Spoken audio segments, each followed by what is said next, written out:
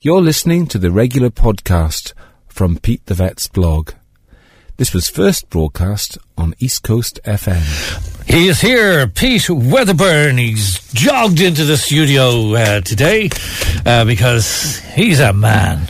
Good morning, Pete. It's too hot for jogging. Yeah, well, we just don't have a river, so you couldn't swim over, but you got the bike. Go on, tell us, you did some big thing. I actually had a lovely triathlon at the weekend in a place called Lanesborough, which is up County Longford, and there's always a battle for me, a triathlon. Well, any battle for anybody's a triathlon, but for me, the dream is to get onto the podium, which basically means the first top three places in your age group. It's always done by age group because obviously you slow down once you get to be as ancient as me. But anyway, top three of your age group is a dream, and so I was second on Saturday, second out of 17 in my age group. So I was thrilled with that. Everything went right for a change, Declan. Usually there's some crisis in the middle of the race. There was no crisis. Everything just went perfectly. So you swim what, in the Shannon, presumably? You swam in the Shannon, and then you cycled 20 kilometres around the lovely countryside, which is very pleasant. And then you had a painful 5 kilometre run for the final bit. You're second. Congratulations. Yeah. Drown yourself in champagne and all that? Not yet. Maybe another time. The racing season continues.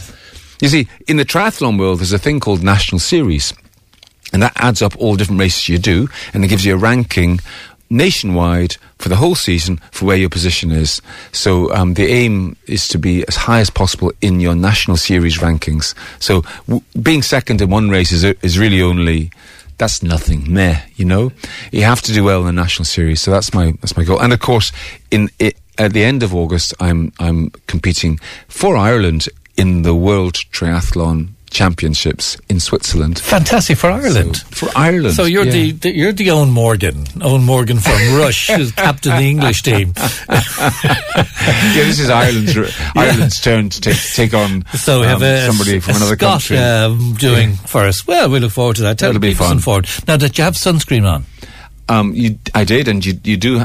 If you're doing triathlons, you need sunscreen because you're out in that sunshine for quite a long time, up to a couple of hours or so. Okay, well, the reason I asked you, because I don't want you to be a hypocrite in all this, because we've spoken about it several times again, or before in the past, about leaving dogs in cars, and yet it's coming up here, there's conversations on social media about it, that cars were spotted, particularly in Bray, with dogs in the car while the owners went off running up and down the prom. So... Yeah. The heat, it's just, I don't know how people still do that.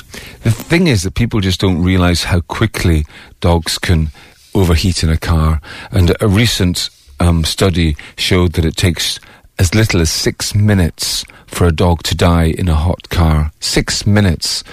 The thing is that dogs don't lose heat like we do.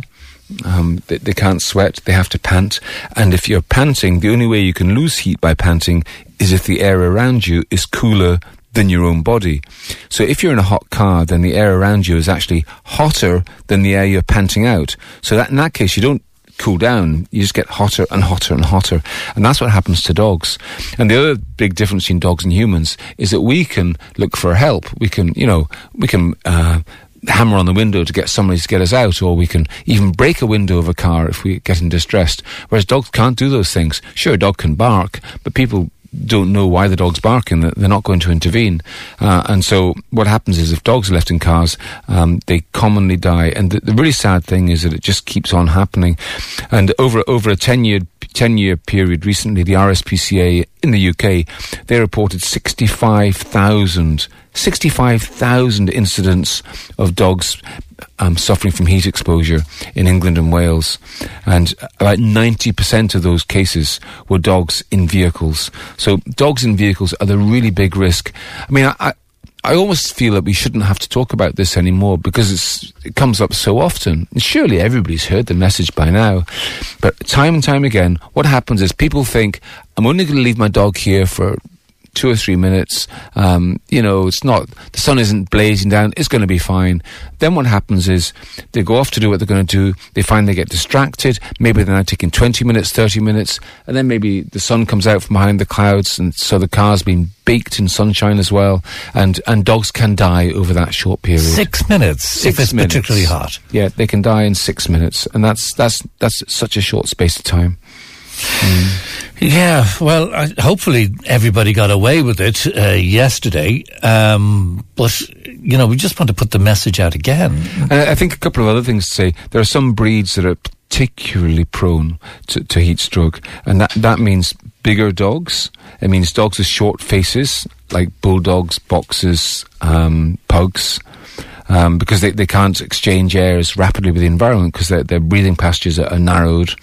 As well as that, dogs that have long coats and dogs that are overweight, they've got too much fat.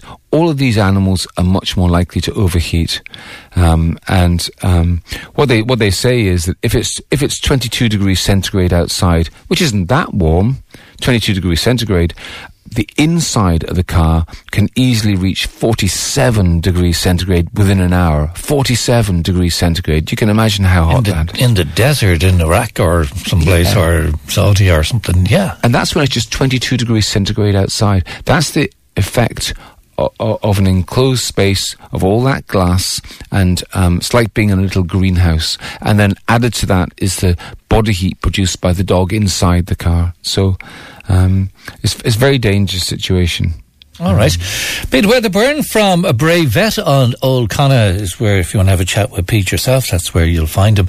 And Pete's got a website with all his interviews and his writings, etc., like in the Daily Telegraph and things, at petethevet.com. We have 260 podcasts now, Declan, made from this really chat every week. Yeah, 260. That's a great number, isn't it? And how's the standard? Are you getting better?